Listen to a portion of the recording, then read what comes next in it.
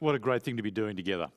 I know it's separated out and we're in different houses and so on, but this is really quite a profound thing that we do. Let me pray before we consider God's word together. So let's get heads in and pay attention. Let me pray.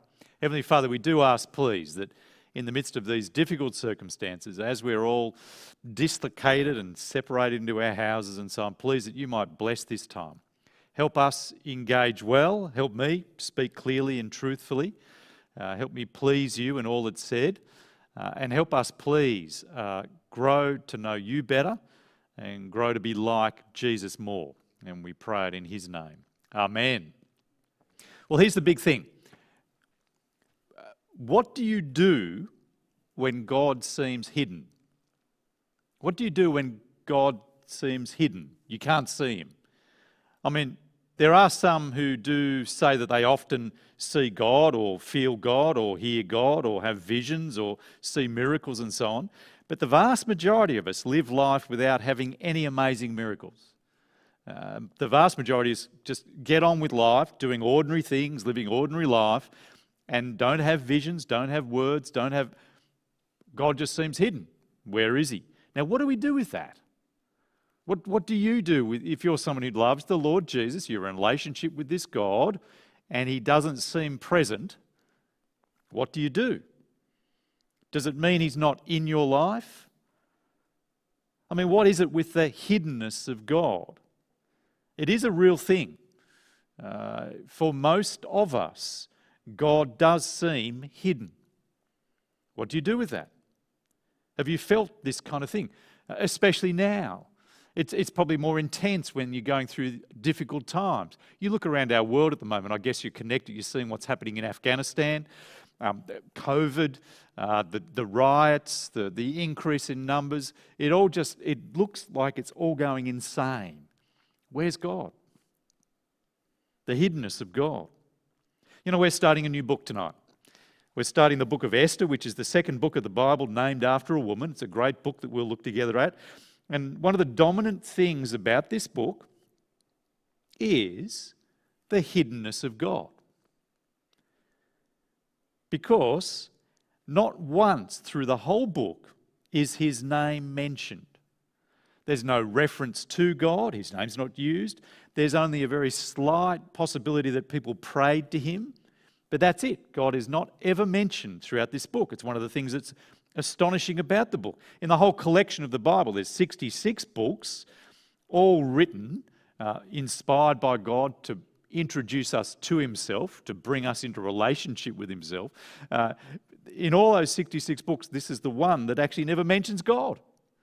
But it's a very book that's written by God to introduce us to himself, but he never even talks about himself. What is with that? Well, here it is. That's its great strength. It's a funny thing that kind of people wrestle with. Why is there no mention? But that actually is the thing that makes it such a great book for us. It reveals the very power of God. It's much more powerful that God's name is not even mentioned, the hidden God. And it makes it hugely relevant because this book is our book. This book is the book that makes sense of our experiences of life where God seems hidden to us. So really, really helpful to be going through this, massively relevant. Now, as we jump into it, let me give some comments about the book itself, the background to it. Have a look at chapter 1, verse 1. This will help us see it. Grab your Bibles, open them up, chapter 1, verse 1. This is what happened during the time of Xerxes. The Xerxes who ruled over 127 provinces, stretching from India to Kush. So this is what happened. That set of words there, that phrase, is kind of a usual way of talking about, I'm now going to tell you about history. So this is what happened. This is not a fairy story. That's the normal language used to describe historical events, which this book is. It'll be the record of things that happened in the time of Xerxes, the great king of the Persian Empire. Now, this book is a history book. It's got no teaching in it. It's got no sort of moral lesson. It's got no proverb. There's no vision from God in it. It's entirely devoted to just telling about a series of events, but put together very cleverly about a bunch of events that happened during the reign of the king of Persia, a man called Xerxes, who we actually know quite a lot about outside of the Bible. There was a man called Herodotus who wrote a history of this time, who lived way back near that time, a very ancient historian. So we actually know quite a bit about it. And we know quite a bit about this time too because of the movie 300. I don't know if you know the movie 300, but when it first came out, I took one of my boys to go and watch it as a kind of a bonding father and son thing. I was traumatised. I think he enjoyed it. But 300 tells the story of this exact period in history. And in fact, the king of Persia who attacks the Spartan army, it's this king that is being referred to. Now, I hope I don't need to tell you that you ought not do your history from Hollywood and its movies, but it is trying to portray these real events. So we know a lot about it. Now, let me give you some timing for this. The history of the time of Xerxes, the man who ruled over 127 provinces, it's a long time after Ruth. So we've just spent the last 4 weeks looking at the book of Ruth, and let me see if I can give you a timeline, see if we can click through to that for us. Would that work for us? Great. What we've got here is a timeline. So Ruth is here in the book of Judges around that era, so about 1200 BC, 1200 years before Jesus. And if you move along quite a way, you get to Esther, who is about 480 BC. So only about 500 years before Jesus. There's a big gap of time between those two things. You see, Ruth is before the kings of Israel. Esther is after the kings of Israel. So Ruth gives birth to, and great-grandson and so on, you end up with David the king. And there's a number of kings of Israel that run through all of that history. The kings rise up, but then they get defeated in battle by a man called Nebuchadnezzar, who takes the Israelites off into exile. All of this has happened before Esther's even come along. Taken off into exile. They're in exile for many decades in a place called Persia. So let's chuck the map up. Let me give you a sense of Persia. So that whole big coloured thing on your screen there is the empire of Persia. In the centre of it, you'll see the word Susa. That's the capital city where King Xerxes is now. And you'll see it's a long way away from Jerusalem, but this is where the Israelites were taken. So let's drop that off now. This is where the Israelites were taken into that place, Susa. But after being in exile there for some decades, they were then allowed to go back to their homeland, back to Jerusalem, in the early 500s, 530 or so. And many went back, but some stayed. Some stayed in Babylon, in Susa. And Esther, it's probably her grandparents' age who went back to Jerusalem. And she's some decades after they've all first gone back. And there are a number of Israelites still living in Persia, in Susa, the capital city. Now, this is about something that happened in those real places. It's about something that happened during the time of Xerxes. Now, what's the thing that happened? Well, it's massive. It's huge. The whole 10 chapters of this book revolve around this massive thing. And I'll tell you what it is, it's there in chapter 3. Turn over to chapter 3 and you'll see it. We won't get to this for a couple of weeks yet, but chapter 3, just to anticipate, verse 8, let me read it to you. Then Haman said to King Xerxes, "There is a certain people dispersed among the peoples in all the provinces of your kingdom who keep to themselves separate. Their customs are different from those of all other people, and they do not obey the king's law. It is not in the king's best interest to tolerate them. If it pleases the king, let a decree be issued to destroy them. And I will give 10,000 talents of silver to the king's administrators for the royal treasury." So the king took his signet ring from his finger, gave it to Haman, the Agagite, the enemy of the Jews. "Keep the money," he said, "and do with the people as you please." Come across to verse 13. Dispatches were sent by couriers to all the king's provinces with the order to destroy, kill, annihilate all the Jews, young and old, women and children, on a single day, the 13th day of the 12th month. This is the thing that happened during the reign of King Xerxes. There was a royal law sent by him at the instigation of a man called Haman to wipe out every Jew throughout the world, issued from Susa in Persia, that will affect all of those who have gone back to Jerusalem to re-establish God's temple, his city, his people. Now you might find yourself thinking this is just too, that's an extraordinary thing. It's surely fiction. Well, Second World War, Adolf Hitler undertook to wipe out the Jews of his day. 6 million were killed by him. Given the Second World War, we now know that this kind of thing is not unbelievable, what humans are capable of. And so back then, there was a hatred of the Jews, and at the instigation of this man who hated the Jews, there was a determination by one who had the power to do it. Wipe out every Jew.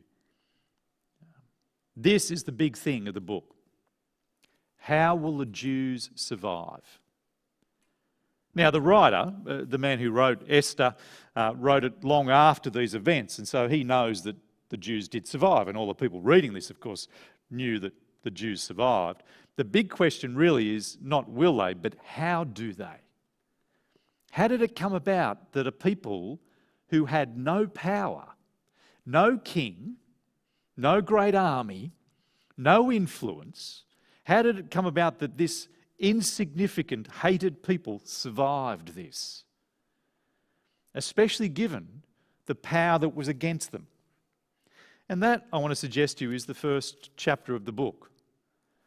It's to help us understand who it is who issued this decree, who it is who is the powerful King Xerxes, that we might understand the threat that is genuine and the power of that threat against the Jews. It's very clever the way the writer's done this. We don't hear about the threat, and the threat doesn't emerge until chapter 3, but the first 2 chapters set us up to be ready for it and to see the hand of a hidden God in the midst of it all. Let me take you back to chapter 1 then. This is what happened during the time of Xerxes, the Xerxes who ruled over 127 provinces stretching from India to Kush. This is a ruler of great power.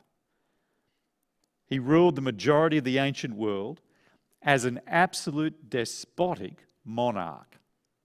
This is not an elected official with a law behind him and courts and so on. This man's word was law.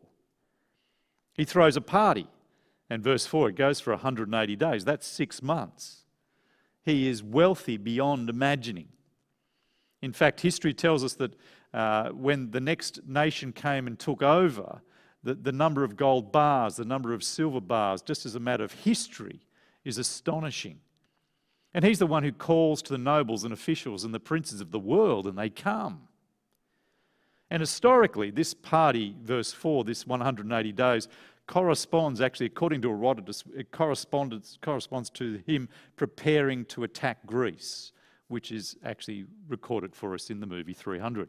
And so this is likely in anticipation of that extraordinary event, that campaign. This is the most powerful Persian king who ever lived. And his word is law. This is one of the reasons I think we're told about the episode with his wife that happens from verse 10. Did you see it? Let me read it to you. On the 7th day, when the king Xerxes was in high spirit from wine, this man's drunk, he commands the 7 eunuchs who serve him, verse 11, to bring before him Queen Vashti, wearing her royal crown in order to display her beauty to the peoples and the nobles, for she was a good looker. But when the attendants delivered the king's command, Queen Vashti refused to come. So what you have here is the man in the midst of his high spirits calls for his wife, to be his trophy wife, to be brought to be paraded before his drunk mates. She refuses to come. We don't know why. We're not told why. Was it because she was a woman of great dignity and self-respect and wouldn't let herself be dragged through that episode? Could be. Or was it because she was a woman of great pride? We don't know. And the irony here, of course, is here's the great ruler of the world who can call all the nobles and the princes and the powers, but he can't rule his wife. He is, verse 12 and 13, furious. He burns with anger. Now his wife had her moment. She refused the great king, but she was no equal to her husband, and he crushes her. So after consultation, she's forbidden from ever setting foot again in the royal throne room. His command, you see, this is the point, his command is the power in their world. He speaks and it happens. He is the power. But his power is a fragile power, which makes it all the more terrifying. It's the power of a grown-up child who just wields his power without reason, without care, without thought. It's an insecure kind of power, which I think explains his rule for marriages throughout the empire. If you've been reading through Esther before, you will have noticed this, that there was a great concern that if news got out that the wife of the wife of the king, if she can refuse her husband, then every woman in every household will refuse their husbands, and that'll be dreadful. And so verse 21, the king and his nobles were pleased to send dispatches, verse 22, all the parts of the kingdom, proclaiming that every man should be the ruler over his own household using his native tongue. He determines what language is spoken in the house, and he's the boss, says this edict. Now, what is that? Well, I think again it's a demonstration that this king is the Lord of all. He says, and it is, and his rule is, verse 19, a law that cannot be repealed. His word is the unbroken word. But what do we make actually just of his command that every man should be the ruler over his own household? Is that a good thing or a bad thing? And given that at this time in our culture there's such right concern around the issues of abuse and oppression in marriage and family life, I think it's worth us reflecting just for a short time on this. I think this command is not an ought. That is, the author of Esther is just telling us what he did, and he's not intending by that to give us a lesson on how marriage should be. He's just telling us about the nature of this king and their insecurity and fear. Now, how do I know that's the case? Well, three things, very quickly. The first one is that the king issuing this command is a brute. He's the enemy of Israel. He's not one that anyone in Israel wants to emulate, to follow. And he calls for his wife, drunk with his own power, to parade her as an object. The whole thing is tainted. His decree is driven by anger. Chapter 2, verse 1 tells you that eventually his fury subsides. This command is given in the context of his own fury and anger, and fueled by the fear of the men of the court. This is the power of men gone to seed. It's not a good decree. Second thing I just draw attention to is the teaching of Jesus, of course, who critiques this very exercise of power in a sense. In Matthew chapter 20, he talks about the rulers of the Gentiles and how they lord it over others. Jesus is not against leadership of men and women. He's not against people leading. He's against leadership being used as lordship, to lord it over others, to dominate. Jesus sets us the model, who came not to be served but to serve. There's the second reason why this is not evidence of what God would have. It's evidence of the power of this king gone to seed. Third thing is, of course, the New Testament's teaching about husbands and wives. Husbands, the New Testament, the Bible says, are to love their wives, not dominate them. They're to love their wives and lay down their lives for their wives. This is not what ought to be. That is to say, the scriptures very often just report things that happened without us intending to see that as an endorsement of what happened. The scriptures tell us about the words of Satan, truly, not in any way thinking that we would receive those as the truth. No, this is what is. And what is a king who is terrifying in his power, who treats people as commodities, as objects, who isn't driven by principle and justice, but by whim. And he doesn't like women. Now the scene is set. What hope for Israel, who have got no king, no army, no power, who have had a law decreed by the one whose law is unbreakable. How to break the unbreakable law of the king of Persia, who is a man of great power? That's the big question of this book. The scene is set. But notice, right here in chapter 1, in the midst of the revelation of this great king's power and the threat it is to Israel, is the beginnings of this great king's undoing. The storytelling is so clever. I mean, the events are so cleverly orchestrated. You see, what you have here is an angry king who gets rid of his queen, showing his pride, his power, his pettiness, but at the very same time leaving him with a vacancy. He now has no queen, and he needs to replace that queen. So enter the two main characters of these events who will be the means of his undoing: Esther and Mordecai. These are the two characters that actually play the key part through all that will happen from here on in. You see, by chapter 2, the king has recovered from his fury, verse 1, and he's remembered his need. I've now no longer got a queen. Verse 2, let there be a search made for beautiful young virgins for the king. 3 criteria: they need to be young, beautiful, and a virgin. And so the search is on, and they set up, you've seen Bachelor, I assume. Repent if you have. But if you've seen Bachelor, what you've got here is Bachelor on steroids, all right? It's the bachelor, the king, who needs to find a beautiful young woman, virgin in this instance, and he's going to get them put into a house, but here in this house it's going to be a 12-month house. And at the end of 12 months they'll be paraded for him. Just pick this up. Bachelor's a horrible show. I think it's a terrible offence to women everywhere. I can't believe it's still around. It's an offence, and so was this. Chapter 2, verse 5, we're introduced to Mordecai. Mordecai is someone in the citadel of Susa, a Jew of the tribe of Benjamin. And he, verse 6, had been carried into exile from Jerusalem by Nebuchadnezzar. This takes us back to that earlier history of the exile, some years before the events of Esther. So Mordecai's a man who'd been caught up in all of that, been brought from his home into this place. And he's a kind man, verse 7. He'd taken into his own family his young cousin, a woman who was an orphan, who'd lost father and mother, and he'd received this young woman as his own daughter and raised her. He's a kind man. And so we meet Esther. Who is this young woman? The orphan, who was, we're told, one who had a lovely figure and was beautiful.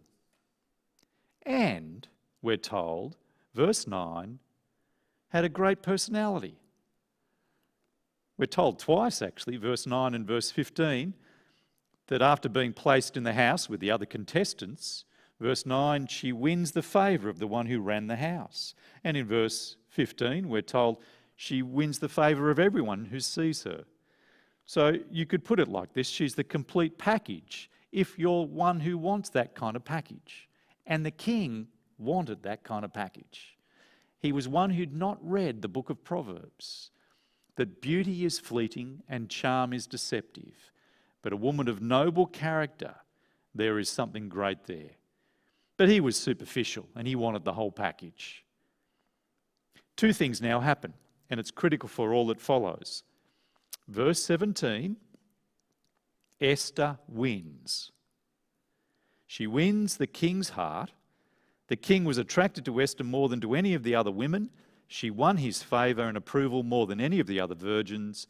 So he set a royal crown on her head and made her queen instead of Vashti. She now becomes the queen of this vast empire. A young Jewish woman who was an orphan, raised by her kindly cousin Mordecai. She is now in this place astonishing. And at the end of the chapter, from verse 19 to the end of the chapter, Mordecai gets into the good books of this king literally because of his connections to Esther. You see, look at verse 21. During this time, Mordecai was sitting at the king's gate, which is a place that suggests he was part of the governing community of Susa. He was at the king's gate. He overhears a plot to assassinate King Xerxes. All was not well in the Persian Empire. But verse 22, Mordecai found out about the plot, told Queen Esther, who in turn reported to the king, giving credit to Mordecai. And when it was all investigated, it was, at the end of verse 23, recorded in the book of the annals in the presence of the king. Now that little piece of information, tuck it away, because it'll become critical to the whole movement of these events. And so chapters 1 and 2 finishes with Esther, the queen, and Mordecai with the ear of the king through the queen and in the good books of the king. Now this is only just getting started. We haven't got to the great terror of the king's law to destroy the Jews, but we're seeing the pieces begin to be put into place even before the problem arises. And that's important to notice. So for us, what do we do? What do we make of this? I think I've got 3 things. I haven't counted, but we'll see how we go. First one. I think these 2 chapters give us some obvious warnings about power and how power can go to seed and be abused. Beware the love of power. We've hit this in previous weeks, but just beware the love of power, because all of you have it in some fashion, some more than others. Don't despise power. We're living in a world at the moment that kind of sees the abuses of power, and there's one of the kind of moods around the place that says the answer to people's abuse of power is to get rid of anyone having power. Let's get rid of any hierarchies, anyone over another. It's this kind of idea that's roaming around the place, but it's a foolishness that cannot work, because there are more than one kinds of power. There's positional power, but there's also information power, moral power, the power of strength, the power of coercion. There's all kinds of different power, and all of you will have one or other of those kinds of power. Humans have different power, which is exercised for, appropriately, the good of others. Don't buy into the foolishness of the modern world that we need to get rid of power. Rather, buy into the teaching of Jesus, who says the key is how you use it. Power's like money.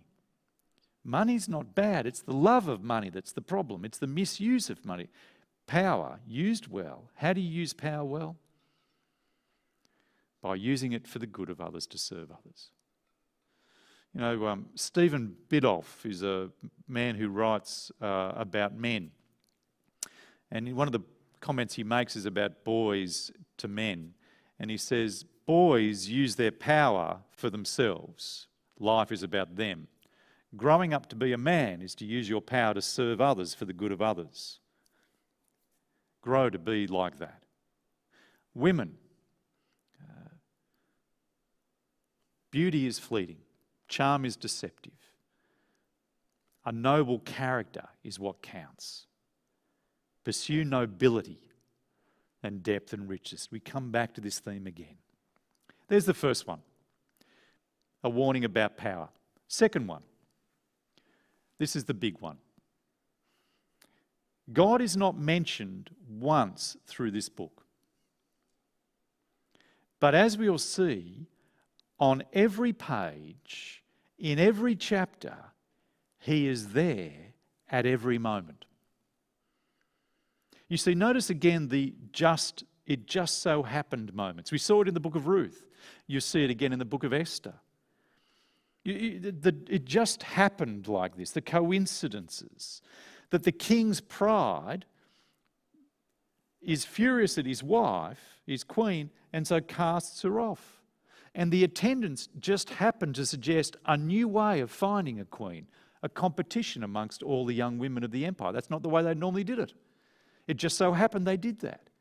And it just so happened that Esther was connected to a man, Mordecai, who had some connections into the royal court, so that he heard of this and was able to bring Esther into it, because Esther was orphaned and just happened to be adopted by Mordecai, who had this connection.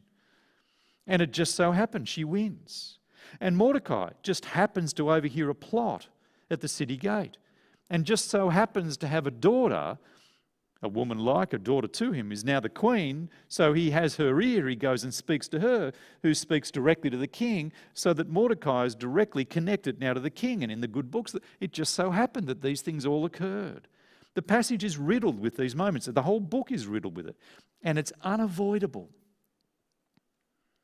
that behind the foolishness and the pride and the different circumstances that are recorded for us in this is the hidden hand of God. The sovereign, all-powerful, purposeful God who rules every moment of our lives. You see, this book is about God, right? But God's not even mentioned.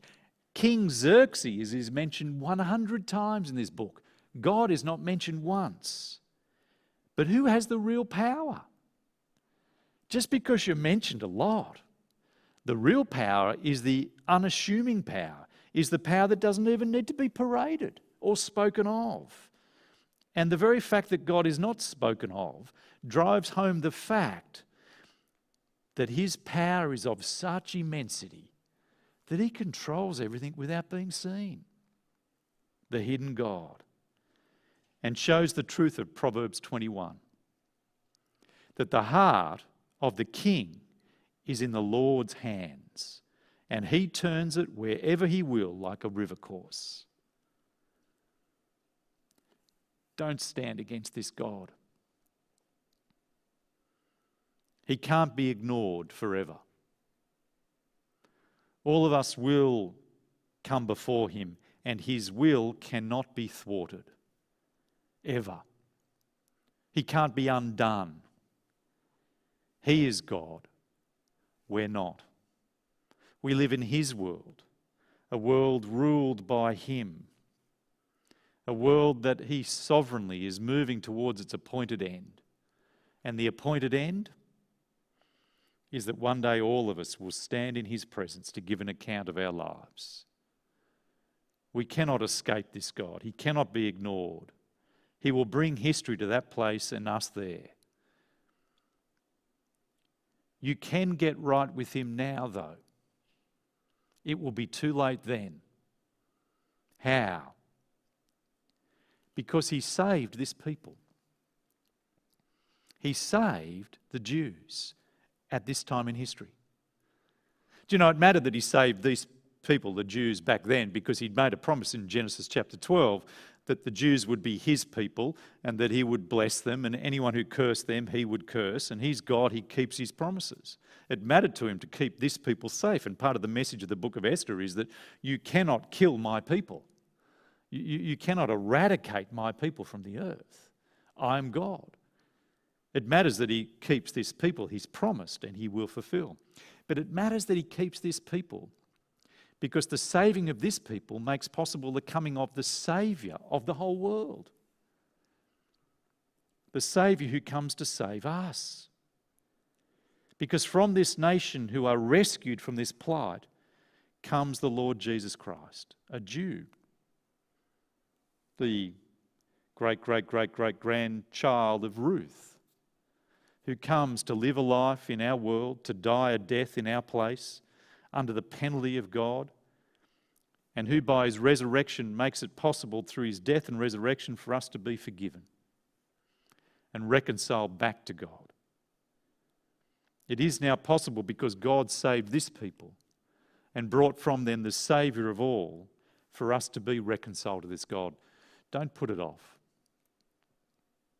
He can't be ignored forever. We need now to be right with him through Jesus, and we can.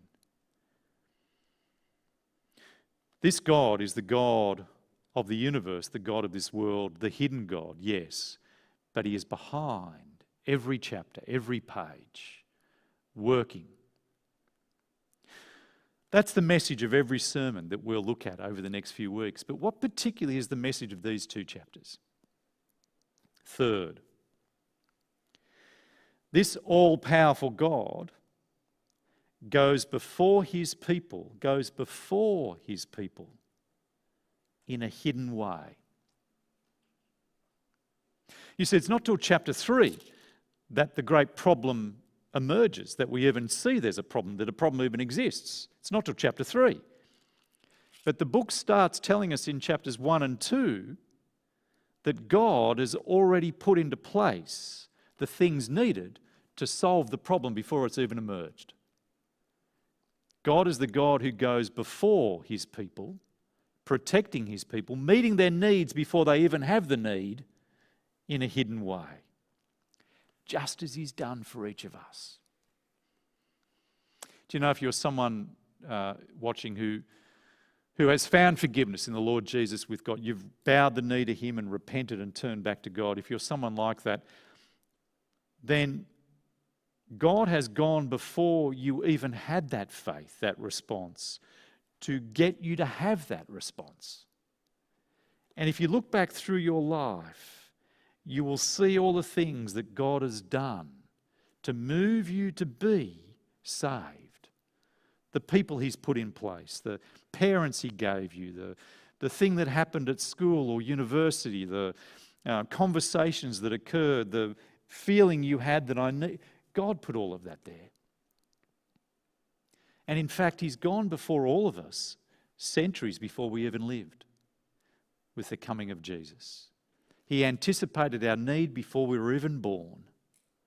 And in fact, 1 Peter chapter 1 verse 20, he anticipated our need before he even created the world. You know, that thing that you're going through right now, that terrible circumstance that you're in, God has already put in place the things necessary to bring good out of it. He goes before us in a hidden way. You see, notice this again to finish with. Like Ruth, the key actors in this drama didn't know God was doing anything in their lives. Esther didn't see the hand of God in the midst of her losing her parents, being orphaned and being adopted by Mordecai. She didn't see any great purpose or plan in all of that. She didn't see God. God wasn't mentioned. God didn't give her a word. He didn't give her a vision. There was no prayer for guidance. Mordecai just adopted this lady without having received some command from God to do it. He just did what was the best thing he could do, what was kind. And yet behind all of those things was the hidden hand of God at work for great good, to bring great blessing. You know, I don't doubt in the midst of Esther losing her parents, she asked day after day, where was God? What was he doing? Mordecai, as he chooses to adopt, would have experienced years of silence from God. Where is God? Hidden. And here's the thing. This is normal Christian living. The invisible hand of God. You know, many Christians can't believe that. They're desperate for certainty. They want to live by sight, not by faith. And so they want to have sight experiences to prove that God's there. They pursue the miracles, the experiences, the voices, the feelings. They pursue all of these things to convince themselves that God is there and he's for us. And they go to churches where they hear this talked about, where the Bible has all these extraordinary things, and that can be yours as well. And they're taught to think this is normal for Christians. You ought to experience, I've experienced it, you ought to have these things. And terrible insecurity is pursued in these things. But when you read the Bible, you see Esther lived a whole life without seeing the hidden hand of God. Mordecai, Ruth, Boaz, Naomi. Years went by. How did we know God was in their lives, hidden though he was? Two things. Because of the promises of God, back to Genesis 12, that he would protect his people, and hindsight to see that he did it. These aren't random events. They are the fulfillment of the promises of God.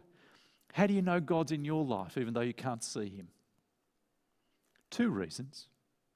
The promises of God and hindsight.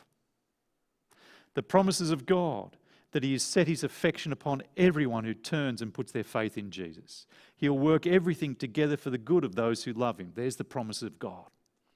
And hindsight. I've seen through history God work for his people. And I've seen through my own personal history God work for good in ways that I could never have imagined. Brothers and sisters, can I encourage you tonight even to look back over your life? It might be in the midst of despair, the midst of depression, you're feeling burdened and there's a horrible... In the midst of that, think back and see how God has worked in your life in a hidden way.